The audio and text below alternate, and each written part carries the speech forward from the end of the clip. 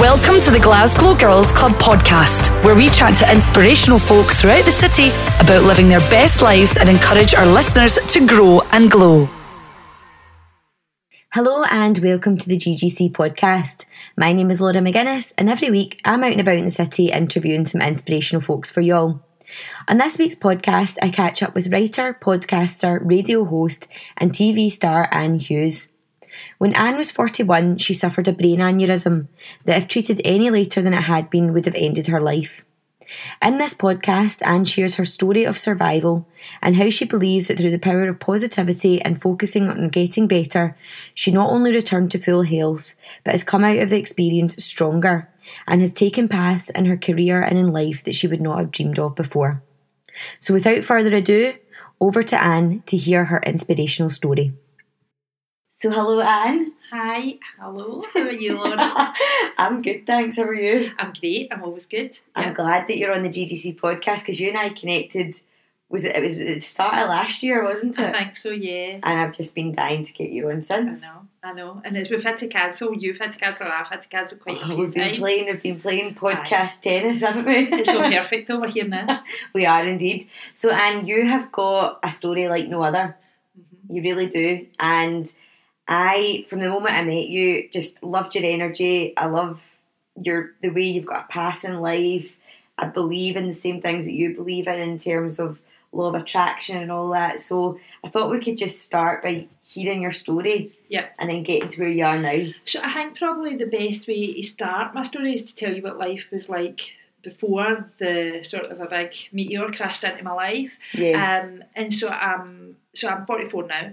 So before the meteor, which was when I was 41, I'm married. I've got 3 children, 2 girls and a boy. I've been with my husband for 20 odd years now. So, and life was good. I've had hard times because haven't we all? My mum died when I was only 13. That was obviously tough. And I got made redundant for a job I loved, ones that I'd been in for 14 years and that I've lost a baby before. And I think that all those trials probably made me the person I am, though. And I think that about everything that hits into your life, it's like I'm always a glass half full person. So I think, right, what can I learn for this just now? So life was ticking along.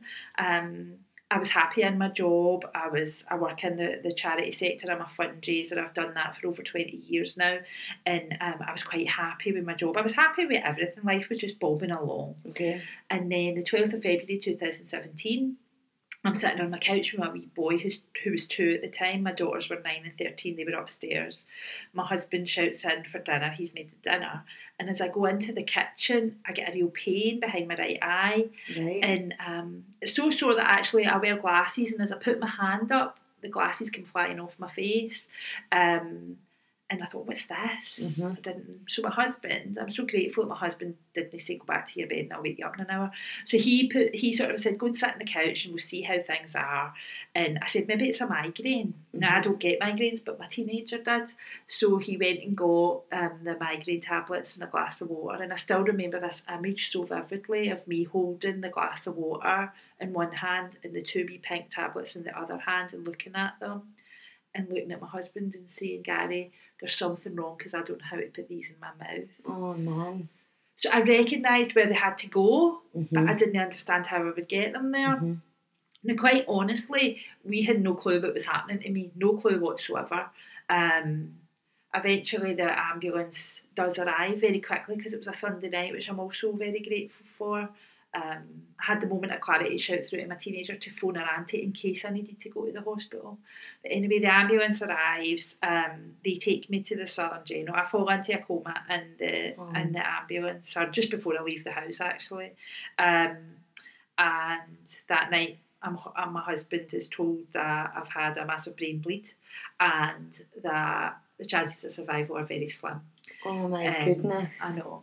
And my sister recounts that when she arrived there and she went in to see me and I was all machines, and she said to one of the medical staff, what are the machines doing? And they just said the machines are doing everything.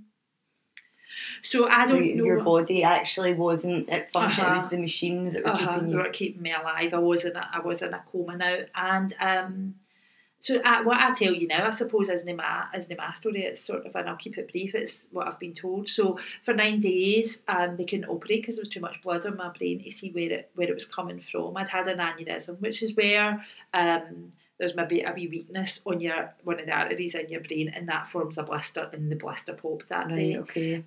So after 9 days, they did a successful operation, which blows my mind because they went through my groin and up into my brain and filled the wee blister with platinum. Oh my goodness! Now there was a surgeon that was in Glasgow at that time. Tell us about that, because that's. So I mean, I say that the whole time I feel as if so many miracles happened that my husband didn't send me to bed. Yeah. That the ambulance arrived so quickly because it was a Sunday night. Yep. I lived in the West End at the time, so the ambulance should have taken me to the Royal, but it took me to the Southern. The Royal doesn't have neurology, the Southern does. Lots of wee things, and they had told my husband actually that if I had been 20 minutes later, that the blood build up in my brain would have compressed my brain, and I would have been brain dead. And so I've got a scar up on the top of my head that if you ever meet me, I'll probably, and I've had a few wines, I'll probably let you feel, so I had a drain coming out in my head to let all of that out. And so there was a doctor here from Barcelona called Dr. Maria de Marco, and she was able to go through, she was an interventionalist. And the beautiful thing about that is my aneurysm happened in the middle of my brain, it wasn't on the outside of my brain. So for open brain surgery, for opening up my skull and getting into my brain, they would have touched so many bits of my brain that it would have been disastrous, because I think we forget that your brain controls the whole show. Yes. Everything you do, you move your hand, it's because your brain sent the signal to your hand. So the area in so she was there, and she went up through my groin and put platinum in my brain. And then the danger area of my brain that was affected is your movement centre. So it's how you do move your legs and your arms and everything. So my husband was told to expect that I would probably have disabilities. And as I woke up from that surgery, he said they were grading me as I moved everything. I was still unconscious, but obviously I was coming out of that.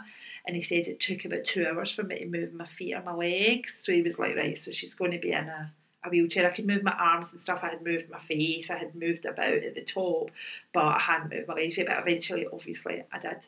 And so then I suppose the point of that story and what it did, when I understood what had happened to me, which took a wee while, and I think I was told a long time, a lot of times. And the time I got it was actually my sister Margaret and Edward, our friend Edward, were visiting me. And I've asked again, what happened? Why am I here? Because there was complete confusion for me. I didn't know why I was in the hospital. Wonder. And she explained it, and that I got it that time. Okay. Right? So then my visitors have left, and I'm sort of lying in my bed, and I think, I know the stuff you've been doing. So I've been a hippie for a long time. I've been into, positive thinking. I've been into personal development since the 1990s. And a lot of time on it. And I thought, all of those things you learned, everything you read, everything you listened to, it all brought you right to this moment, Anne. And the surgeons have saved your life, but now it's on you. You're going to fix this with your mind. Wow. And so that's very much what I did. Wow.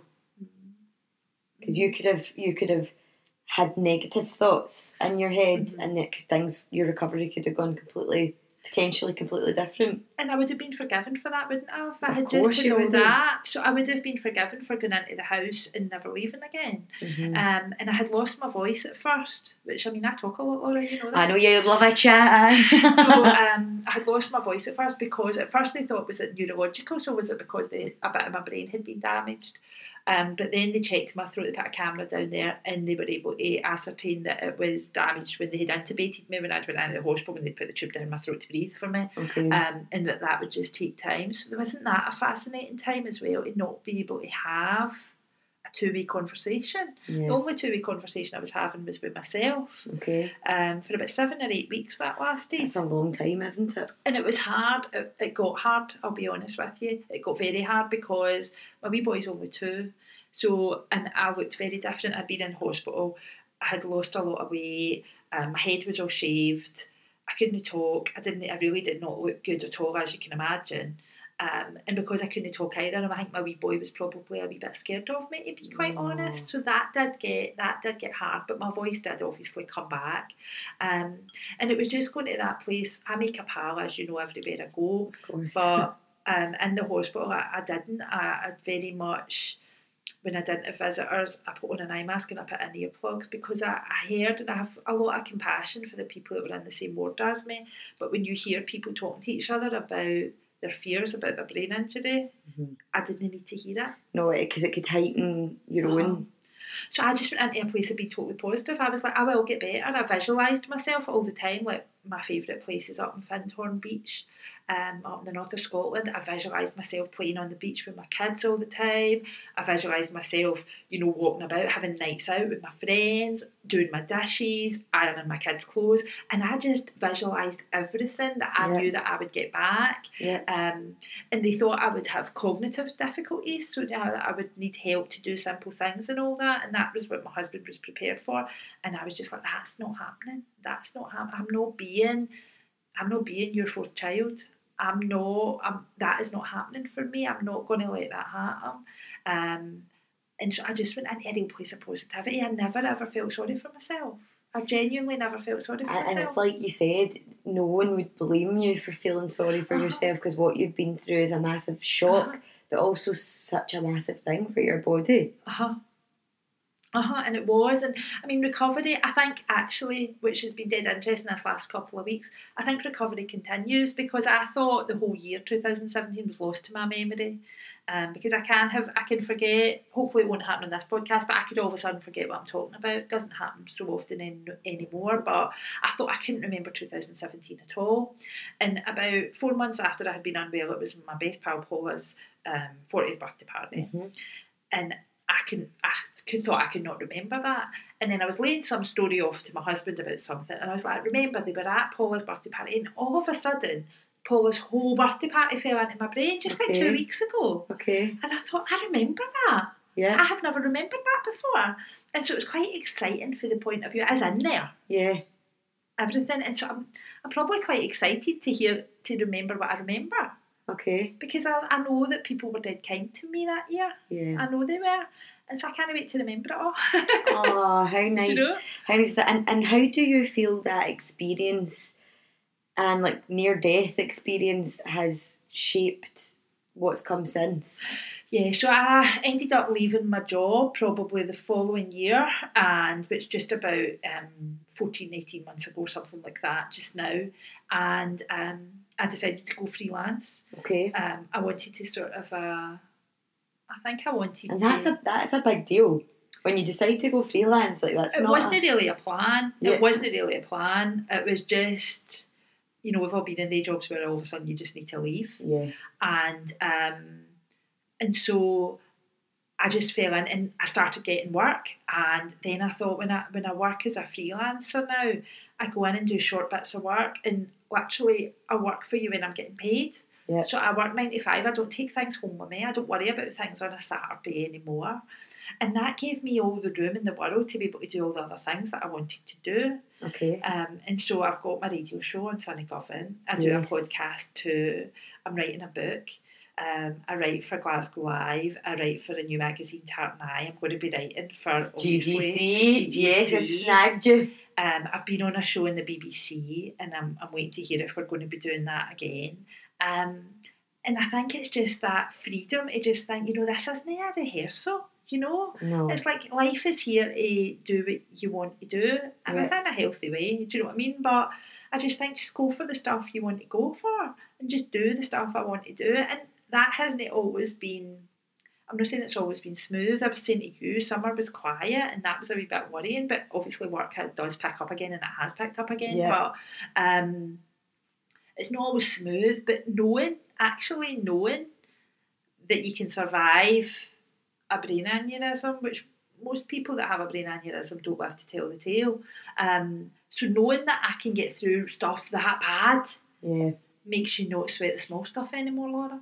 Which is amazing. And it's amazing that you have come out of it in the first place, but come out of it so positively, and you have made these changes. Because do you think, before you had the brain aneurysm, you would be writing for the media, you would have been on a TV show, you would have had your own radio show? Probably not. And I mean, that all came about because, and you know this, most people that ever hear me speak know this, that I wanted to write a book. I've always wanted to write a book. I mean, I've always been an avid reader. I worked in a bookshop for years when I was at school and at uni.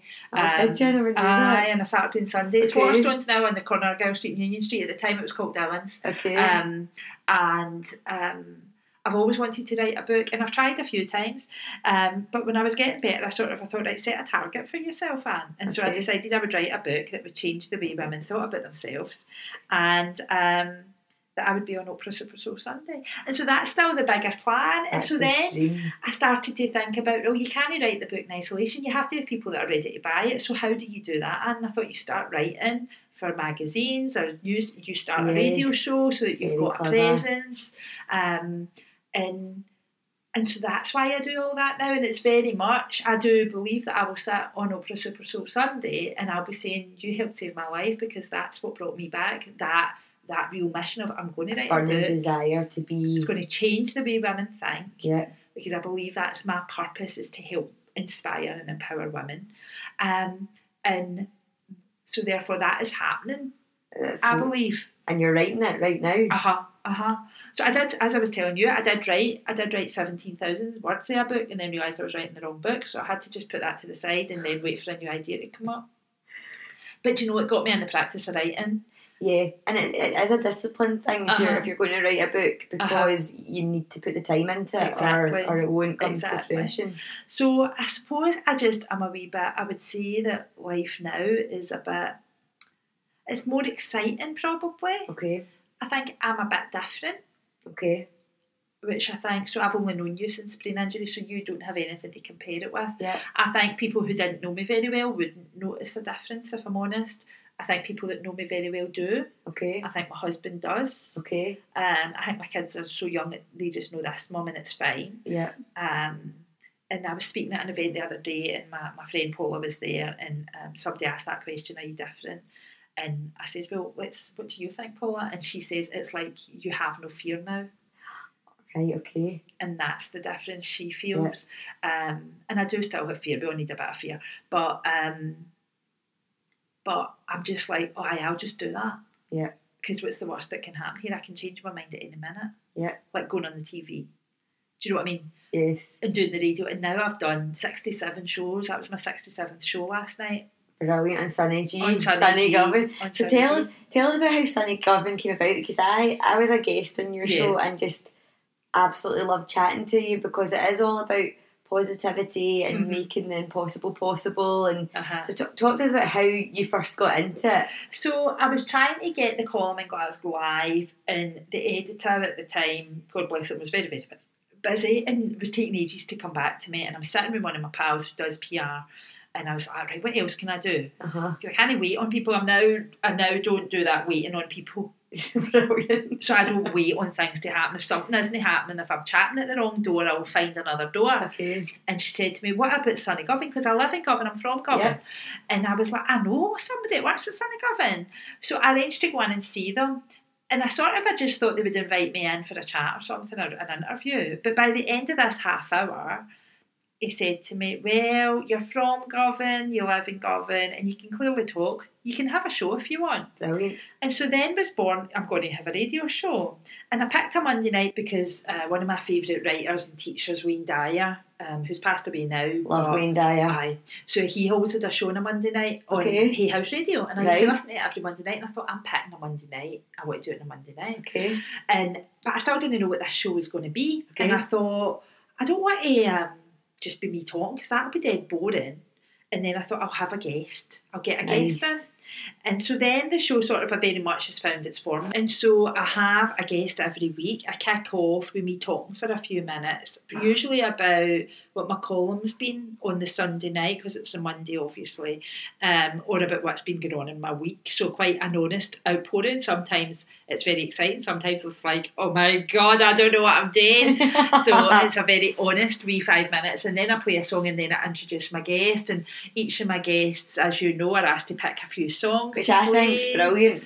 And because there's always a story around her choice. So you get to the point, so we just sort of a kick off chatting about whatever it is, that how we know each other and whatever, and then we get to the point where it's so you picked the next song tonight, but did you pick why? And then that's lovely when people tell you their stories about these songs they've picked. So we do that a couple of times, and then after the second song, I go into final questions, which all change a wee bit apart from the first one, which is always, what do you know for sure? What do you know for sure? What do you know for sure? Yes. And I love the answers, the different answers people give to that, because I think it changes. What I know for sure changes. Oh, it does. Sometimes what I know for sure is that nothing's personal, that the way people behave is entirely about them and not about me. Sometimes what I know for sure is that I don't know anything for sure. Yeah. Because you don't know anything for sure. You have to live so much of your life based on faith and belief. Yeah. And you know, it was funny like this week. So I'm doing some healthy eating and stuff again. I've been walking loads of steps. I did 100,000 steps last week, like 170,000 steps or something. I'm eating really healthily, and I stood in the scales and I hadn't lost any weight for the week before. And I'm thinking, that's impossible. Right. Now I could have fell down that whole barrier of, right, that's me, get the crisps out, get the chocolate out. Yeah. No doing this, Darren, it's not working. But I know that doing all those steps and eating porridge and salad and soup and all the rest of it and fruit is good for my body. Yes. Why am I giving the scale permission to tell me that it didn't work? So I've decided now I'm not weighing myself. I'm just going to keep doing it, and I'm not going to tie that. I'm not going to tie it to what the scale says. Yes. Because if I know I'm doing something that's good for my body, it's good for my body. Exactly. It's so healthy for you. Because I spoke to a nutritionist not long ago, and she was actually saying, like, when you are putting on weight or losing weight, that's the last thing. So everything else improves. So you might find that you're sleeping better. You might find that you have got more energy to run about all day. You might find that actually everything else is working better. And then the last point is that you lose weight. Mm-hmm. And sometimes it's before that last point people are like, well, this isn't working, but actually they've not thought that I felt better in myself. Aye. I'm getting about. And I do, and I have I'm thinking much clearer, because I've cut a lot of carbs, not completely because I still have porridge, but I've cut bread and stuff like that. I feel as if I've got much more clarity in my thought. Yeah. And I am sleeping like a baby. Do you know what? And how, like, sleep is vital. And I always sleep well anyway, but now I'm sleeping really, really, really well. You know, that way. I'm like, so it's like that whole thing. I don't need. And so the whole point about what do I know for sure? I know for sure that if I just do the right things, that life will turn out all right. I don't always need proof. I don't need people to tell me, I thought that was a great article, Anne.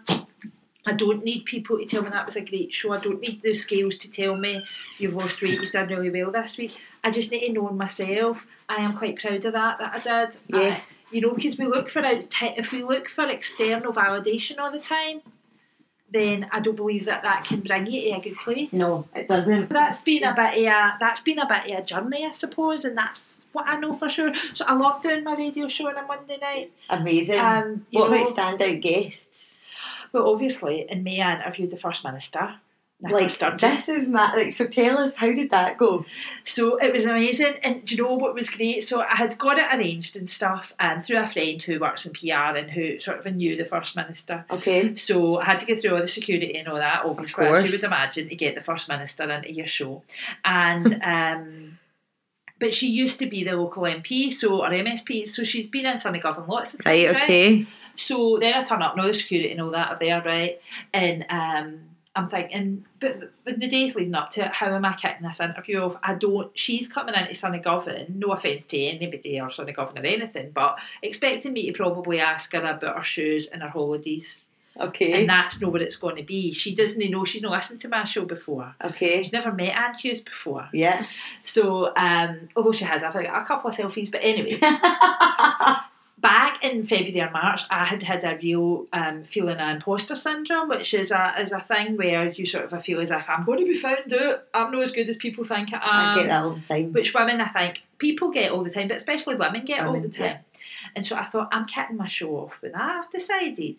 And so I introduced her, and I said, before I introduced her, I said, and you'll remember a few months ago I was talking about my experience with imposter syndrome, and I'm really glad I got over it, because if I hadn't, who knows how the night would have gone. First Minister of Scotland, Nicola Sturgeon, welcome to the show. Right? I love that. So she says our wee hellos and all that, and then my first question is, so tell me, do you ever get imposter syndrome? And of course she said yes, and she talked about it. Okay. Well, that was covered in every single news outlet. Of course it would in be. the whole of the UK. Actually even went into some like European and international papers. But she told me when I then bumped into her at something else, because I hadn't realised that. That is massive. And do you know something? I wasn't mentioned in all those articles, and that really didn't matter, because the point is, anybody who would be saying, you know, media people would be saying, so who got her to talk about that? Of course. And they would have found their way back to Sonny Coffin and Anne Hughes. Yes. And so that was quite exciting. But it's been all the, you know, like yourself, your own, they're all good in their own way. Everyone's so different. Some people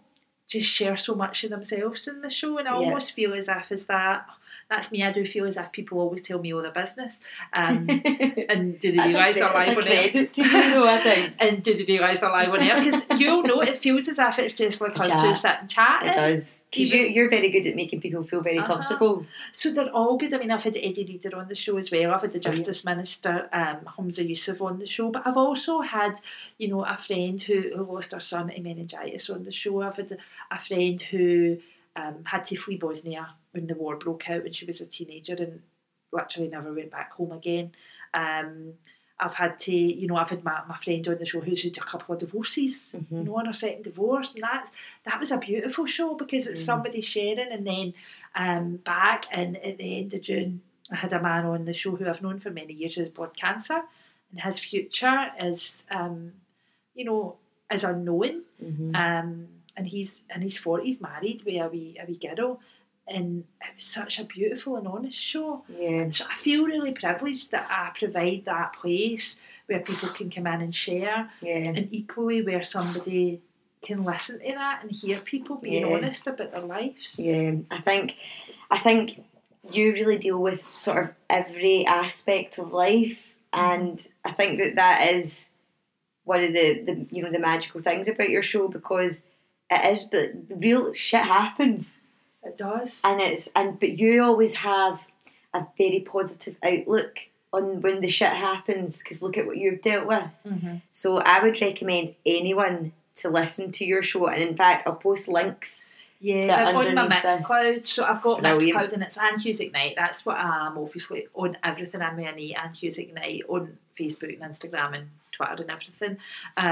But it's just, I think when it comes to thinking positively, do you know that way, Laura? It's like, what's the alternative for me? Yeah. You know, as I sat in that hospital, like a total riot, I thought, oh, what's the alternative to sit and feel sorry for myself, or to think, right, well, you weren't expecting this. This is a bit of a surprise. Yeah. What are you going to do with it? Yeah. What are you going to do with it, Annie? Because I just think in everything that happens, you know, everything that happens, I think, am I going to stress about this? And am I going to think, this will just propel me on to whatever's next? And now I sit in a place where I think I would not swap my brain aneurysm. Really? So that's almost like it's a pivotal part of your life in terms of how it's shaped where you've gone. 100%. And I would say that my mum died when I was young, as I've said, so I always thought something would happen to me. I always thought I would die young, if I'm honest. I always had. Never verbalised it to anybody, but always thought I would. And so when I woke up and understood it, I thought, I wasn't surprised it had happened, if I'm honest, because I always thought something would. Okay. And therefore it's like, so you've been given your life back, you know? I feel as if I did nearly die, and that's very much the experience I had. But in some way I chose to come back, and therefore what am I going to do with it? I'm not going to waste it. And I think for some people that can be a wee bit scary, because I'm not here for your shite, I'm not here for your nonsense. If this isn't working, then I will move on. And I will move on, and I will move on, and I will keep going forward. And that's not to suggest that I leave people in my trail and that I'm mean or anything. I try to be kind and compassionate every day of my life, but equally I'm not going to put up with nonsense anymore. And that's dead liberating to just decide that's not how I roll anymore. So no, sorry, walk away. Good. So you're good at saying no then? Yeah. Okay. And would you said that you were good at saying no?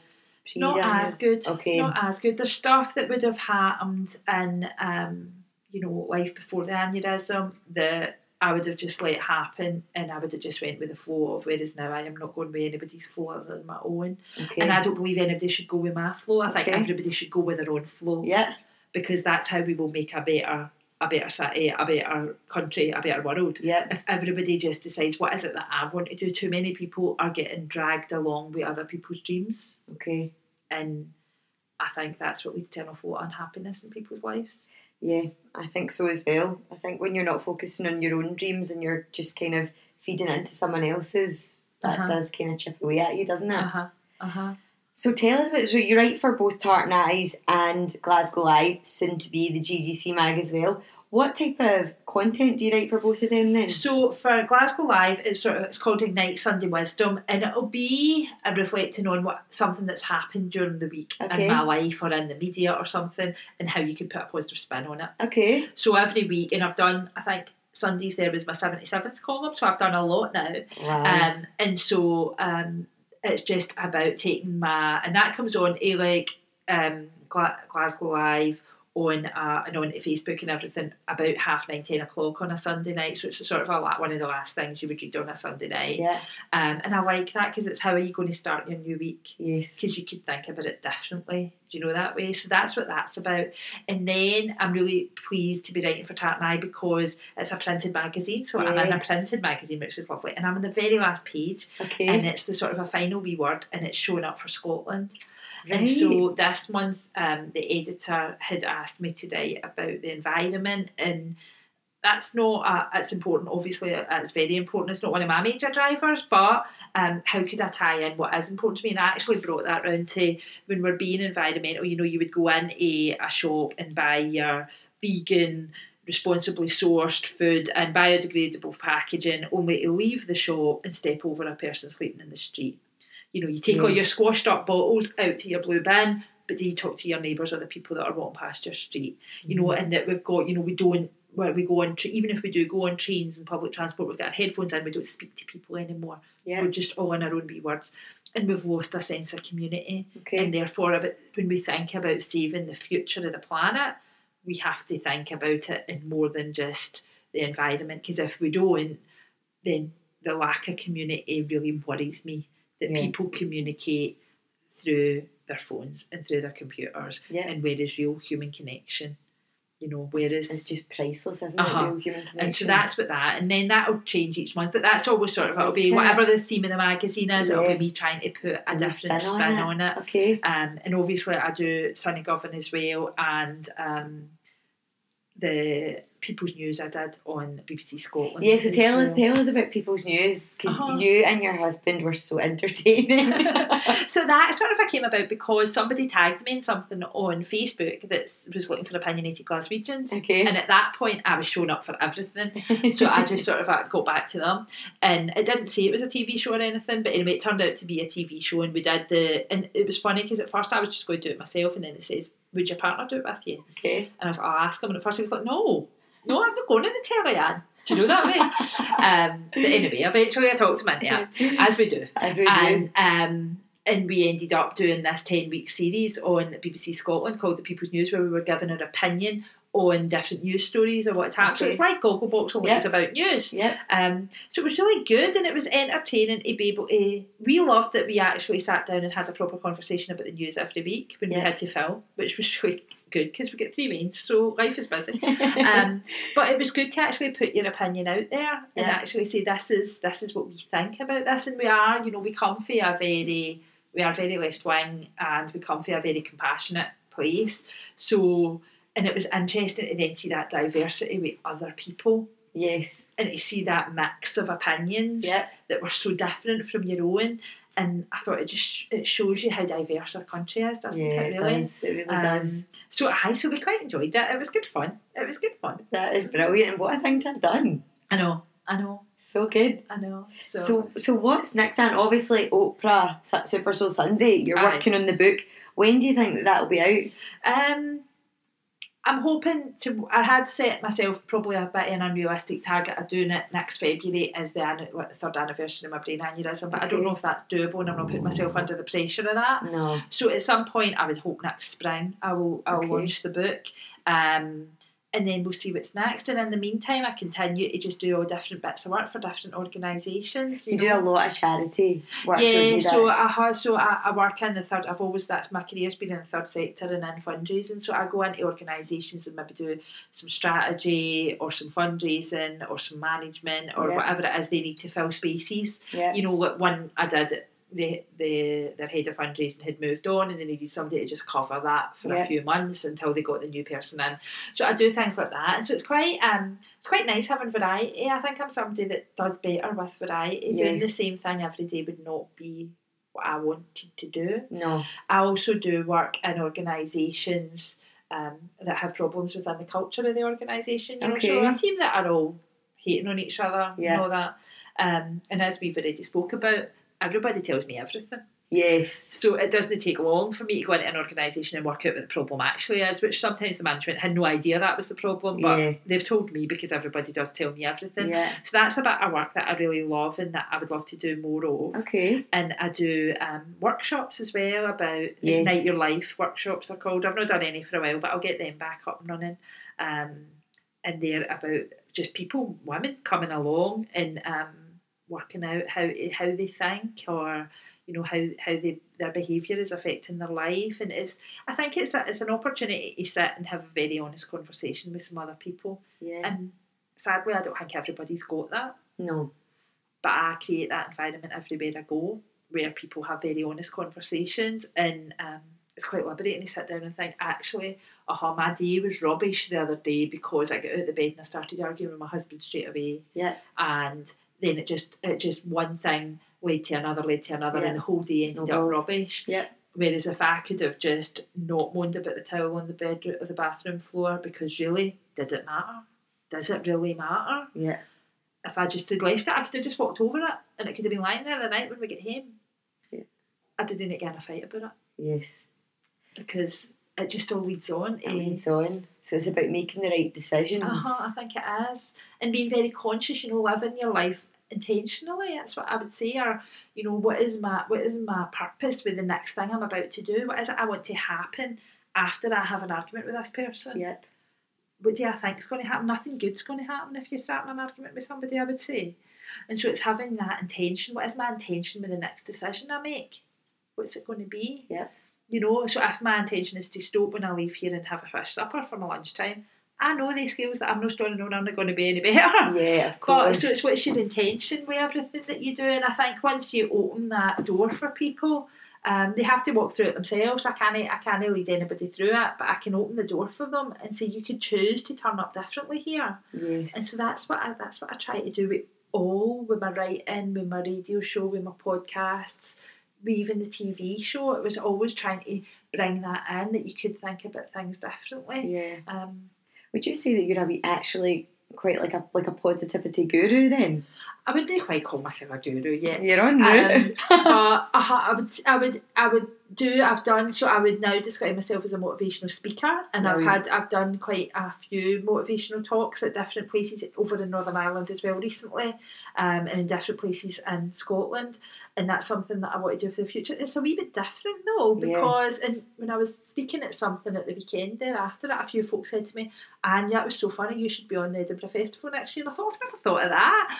You should be at the Fringe, 100%. Because it's very authentic and it's very honest, and that's where I really want to come from, is a place of real honesty and authenticity. So you're getting sort of a what's all when I tell you a story, you are getting the whole thing and what I thought about it. Which, and you know something, I'm forgiving. I'm a funny woman. Yeah, just are where we are. Yeah, so do you know that way I can't actually do something overly serious, and I hope that mixture of motivation, honesty and humour means that those messages get to people in a different way for the way other motivational speakers do it. Yeah, 100%. Mm-hmm. So if you were to give people then some tips, say 3 tips, right, on showing up in the right way, on positivity, around kind of what you give them teachings in, what would they be? I think one of my real ones that got me into an awful lot of doors this last 18 months would be show up for what shows up. So when an opportunity that's completely left field, like somebody tagging me in something, looking for opinionated Glaswegians, you know, when something like that comes in left field, if straight away you think, no, I'm not doing that, then fine. I don't think you should go down that path. But if it piques your interest, follow that path and see where it takes you. Because I think too often we shut ourselves down to stuff. You know, just turn up there and see what happens. I can't tell you how many things that I have turned up to and I've ended up getting a bit of work from it or whatever. You know, like even the night that I can't even remember where we were at when I met you and Vic. And then I developed friendships out of that, and we've done shows together, and we've been on great nights out together. We're doing a podcast, and do you know that way? It's just like following paths to meet new people. I think has probably been really important. I think being intentional about what's next in your life, about what you want to happen when you're not. You know, if you make a decision, what is it you expect to happen on the other side of it? Because something happens on the other side of every decision. So don't look at stuff in isolation. You know, don't just think that. I'll do this and nothing will happen, because something always happens. There's always a reaction. And I think we all know the people in the world and in our lives who clearly have bad intention because their worlds are falling around about them. And therefore, I think being intentional with what we're deciding. And I think the final one, you know, is I said a wee back at the start when I was telling the story about my brain that night. They told my husband that it was 20 minutes later, then my brain would have been compressed and I would have been brain dead. And that comes into my brain a lot, into my mind a lot now. Like, you know, it can all change in 20 minutes. The whole world can change. Your whole world can change in 20 minutes. And don't lose sight of that. And that isn't to say live in fear, and it isn't to say be a hedonist and just go and do everything you want to do. You know, it's not to say that. It's to say, you know, if everything was going to change in 20 minutes, would I be mad I had done this, or would I be mad I didn't? You know, it's like my daughter's doing a lot of running just now. She's going to do the Berlin Half Marathon next year. And amazing. Some days she really doesn't want to go out and run. And then she's like, I'll never regret going for a run, but I might regret not going for it. So true. And so I think expand that into other things in your life. I won't regret phoning that pal, but I might regret not phoning them, because actually I could feel better after that. Or turning up, or deciding I'm going to regret going on that night out because actually I've not got the energy for it, I've not got the money for it, I'm tired, it would do me a world of good to just have an early night. Do you know? And it's so therefore making the decisions about or applying for a job or asking somebody out on a date. Do you know what I mean? Oh, that's such a good way, and actually a very simple way of looking at it. Will you regret not doing it? Because if you do, then do it. Exactly. If you will, then do it. Exactly. Such a good way of looking at it. And just having that clarity of it could all change so quickly. I was fine. I was healthy. I had nothing that had any signs that my brain was going to pop and I was going to be in a coma and I was going to be close to death's door and I was going to take 6 to 8 months to recover for that.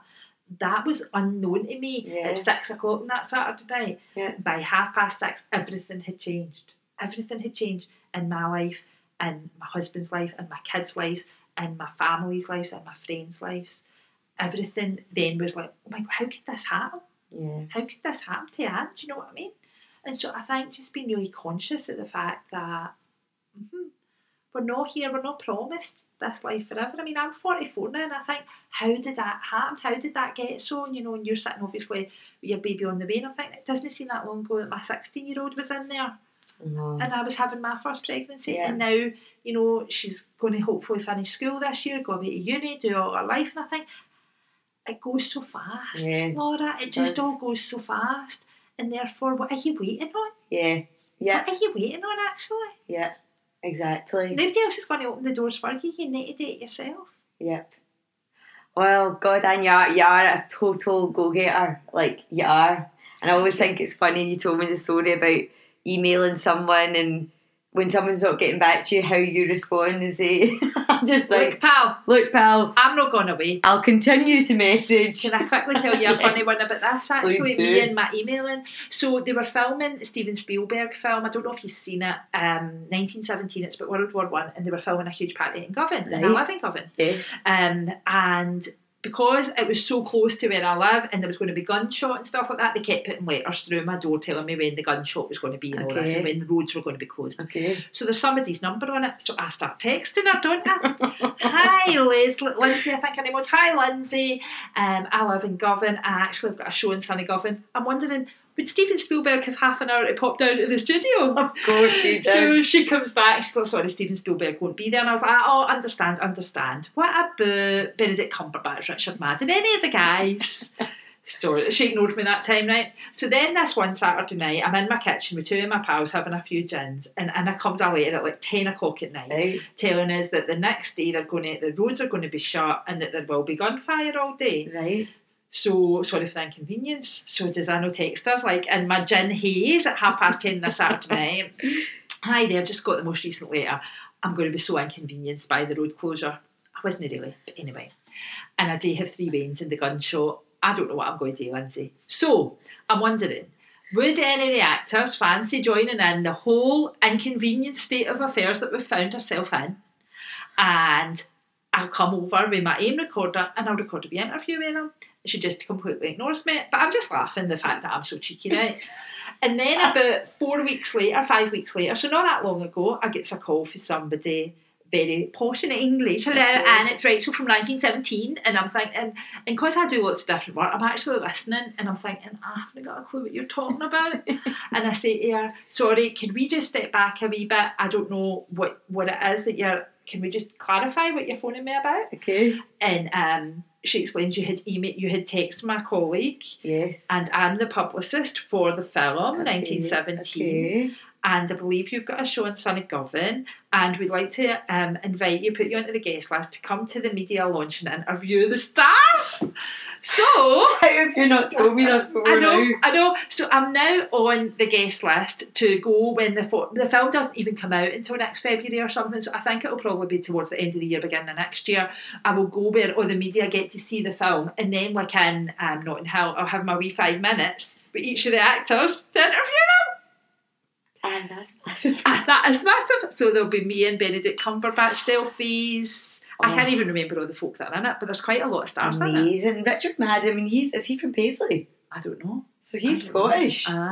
So I think it's about just being a bit like everybody else that got that letter through. I bet you nobody thought about doing that. And why would they have thought about doing that? They maybe didn't have a radio show in Sunny Govan to invite on Saturday night is like that. So it's just like that sort of, I just turn up and do stuff, because did I care whether the person I was texting thought I was a pain in the ass? No, not really. I don't even know them.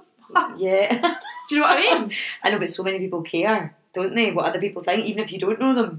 And I really, really don't. That's and I don't even really care what people that I do know think. If people want to judge me, then look in the mirror, pal. I don't really need your judgment on that. I don't need your approval on my life. Yeah. I'm alright without that.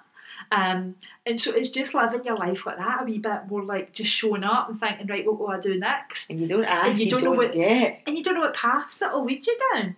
Oh my God, you're going to end up pals with these stars and going right interviewing movie stars. Because what I would love to do now, how the actress that was Emilia Clarke, and she was in Game of Thrones, the one with the dragons, so she had a brain aneurysm, same as mine, and it was treated in the same way through her groin with platinum coil. Right. And I would love to interview her. And I'm thinking, well, she'll know them. I just need to make pals with Benedict Cumberbatch. Oh, she'll know Richard Madden, he was on Game of Thrones. I just need to make pals with the Richard Madden, and because I know that everybody tells me all their stuff and all that, I know they'll be quite entertained by me, because I'm going to be different from all the other journalists that work in there, because I'm not a journalist. Yeah. So that's quite exciting. So you'll see that happening on my social media when it happens. Oh, well, we'll need to follow your social media, and I'll be posting links to your social media below to make sure that everyone's on it. So, and then if you had a mantra that you live by, because obviously there's lots of mantras weaved through this podcast on really positive ways to live your life, but if you had one that sticks out that you follow. I think, and this is one that I used through my recovery, and I said hundreds of times a day into myself, and I still keep moving forward. Okay. Keep moving forward. And I say that to myself all the time. I don't want to move back. I don't want to go back to where I've been. Yeah. I wanted to just keep moving forward in my life. And literally at that stage, I couldn't walk in a straight line and I couldn't do anything for myself. And if I managed to be up and dressed before, I used to get up and try and get showered and dressed and be down the stair to watch Ellen, which at that time was on Channel 5 at like 1 o'clock. And then I would watch it. And then I'd fall asleep on the couch, and then I'd go back to my bed at like 3:30 or something. It was literally, that's what my waking hours were. Yeah. And if I got down for half an hour earlier, if I got down for half an hour longer, I thought, you've done better than you did yesterday. There, yeah. And so it's that, you and yourself keep moving forward and remind yourself that you don't want to go back, because what if you go back? Yeah. I'm not a fan of going backwards, I'm a fan of moving forward, and I think that would probably be something that I use a lot just now. Just keep moving forward, Annie. I say it to myself a lot. Amazing. Oh, well, listen, it's been so inspiring speaking to you. It always is. And I am buzzing to follow your journey. Aye, it's exciting. It's very, very exciting, and especially at the end goal when you're on Oprah Super Soul Sunday. I'm worried about what the goal will be after that, but we'll worry about that when I'm sitting in San Diego on Super Soul Sunday. And Oprah's garden. That's where she films it. Of course, that'll be it. Oh, well, listen, Anne, thank you so much for being a guest. It'll be good to chat to you again, maybe after that premiere, and we'll get the exclusives. Yes, definitely. Thank you for having me, Laura. No, thank you, and I'll speak to you soon. Yep, bye. Bye.